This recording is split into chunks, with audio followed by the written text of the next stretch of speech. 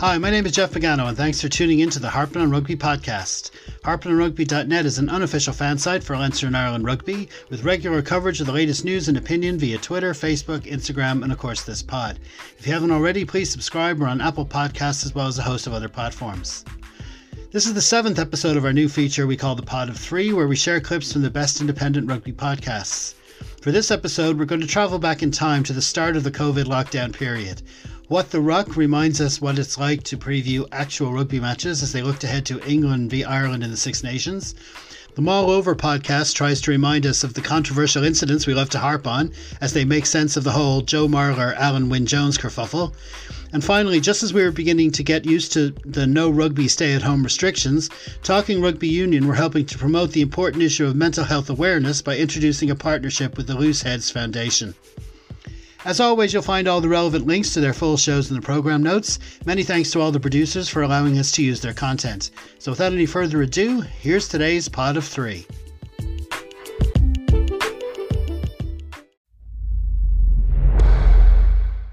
Hello, and welcome to What the Ruck podcast. I'm Andy. I'm joined here by Niall. Hello. And David. Hello.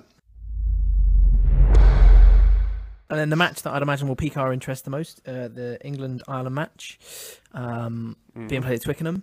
So advantage there for England. So Niall, you've already said that you think that England might... do you say that you think England might win that one? I'm quite afraid that if Ireland don't start well and our pack doesn't seriously front up in the first 20 minutes, that this could get ugly. I hope I'm wrong. God, I hope I'm wrong. But I think the Irish front five and back row, they have to ground Otoje and George and Vinipola and Sinclair. They have to knock them back in the first 15 minutes because that performance in Twickenham, the World Cup warm-ups last year, will be playing on everybody's mind going over there. And if England get on the front foot, it could be a long, long afternoon. I think England, I hope not more than 7 points, but I could see it being between, I don't know, maybe 12 to 18 points. Okay. Interesting. Well, my concern is that beating Scotland in a game that really didn't teach anybody anything, aside from bring an umbrella. Don't go to Scotland and take an umbrella. Yeah. I think it kind of legitimised Eddie Jones's thinking with his back row and all of that stuff. And that worries me a bit that he's like, okay, great, so I'm justified now in picking, an 8 out position, and so it depends on who he picks really. I think if he carries on the same line, I think the Irish pack will take us apart, and we'll be found wanting just like. Oh look, I would love to see Jones pick the same back row against Ireland. I think if he picks Hughes at 8 and he bulks up the back row a little bit, and then gets that front five. I think Cruz in the second row, the Toje, the front row picks itself. If he fleshes out the back row, I think Ireland would have a tough day. I would love to see 3 number 7s in the back row against Ireland. I think Ireland can live with that. Yeah, I agree with that. Hello, good evening, and welcome to this week's Morning Podcast, the only rugby podcast that gives you all the news, views, and opinion on the weekend's rugby action, all with a West Country accent. I am joined this week by Rastafari Ben is back, not with braided hair and beads, unfortunately. I'm also joined as usual by Housewife's favourite, Farm Vet. How you doing, Phil? Yeah, I'm good, thanks. I've got to compliment you, Russ. That's probably the best start you've ever done. 180 episodes in, and you've got it. And we've all seen it. It's all been there. I think we're all going to have not even slight. I think we're all going to have fairly differing opinions on this. So the incident that we're referring to is obviously Joe Marler having a little fondle, a touch, a grab. I've seen lots of different descriptions of what happened, of Alan Wynne-Jones's gentleman's fancy to be partridge about it, and then the reaction afterwards. So, and we can talk the reaction of Twitter, the reaction of the media, the reaction of the world, which seems to have gone absolutely crazy. And I've read everything from nothing in it to he should be charged with sexual assault, which the whole spectrum and everything in between of this, which I find absolutely crazy. So let's Ben, I'll start with you. What are your thoughts? What are your personal thoughts when you think about this incident in isolation? I think the only person that's come out of it with really any credit is Alan Wynne-Jones. I thought he could have chinned him for a start, and I thought that press conference, I thought he handled it pretty well. I don't think that there was any, to call it sexual assault is an absolute overreaction, isn't it?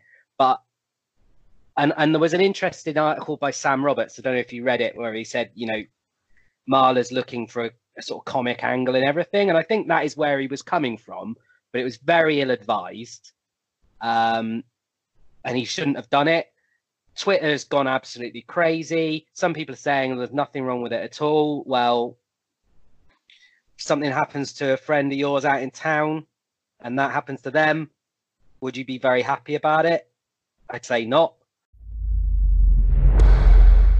Hello and welcome to the Looseheadz podcast. Brilliant to have this introduced for the first time ever. This is an association with Talking Rugby Union, and I'm glad to say on the line remotely in self-isolation we have the three founders of Looseheadz, Mark, Dave and Rob. How are you doing, guys? You all right? Very well, thanks.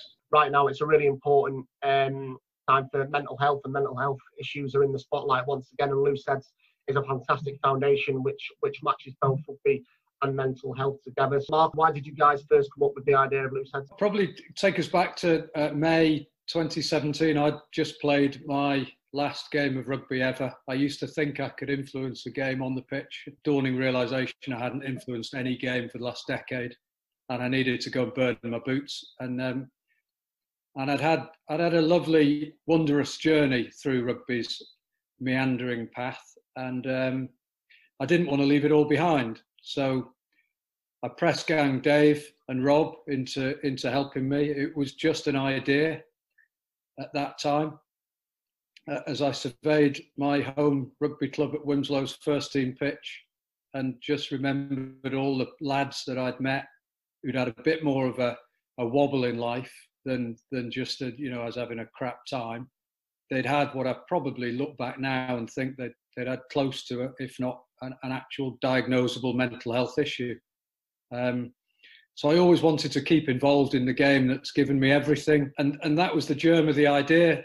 Splendidly, Dave and Rob grabbed that idea by the lapels and made it progressively into the thing it is today.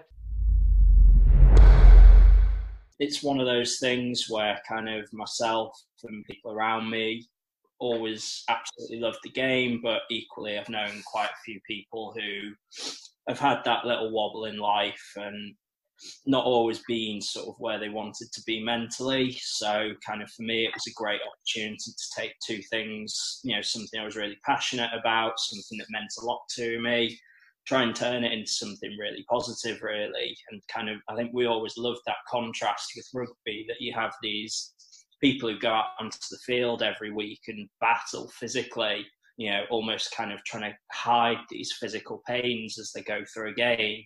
But then off the field, showing that kind of sort of softer side, struggles they might be having, that contrast to me is sort of why we do it and why we think rugby is so important to what we do.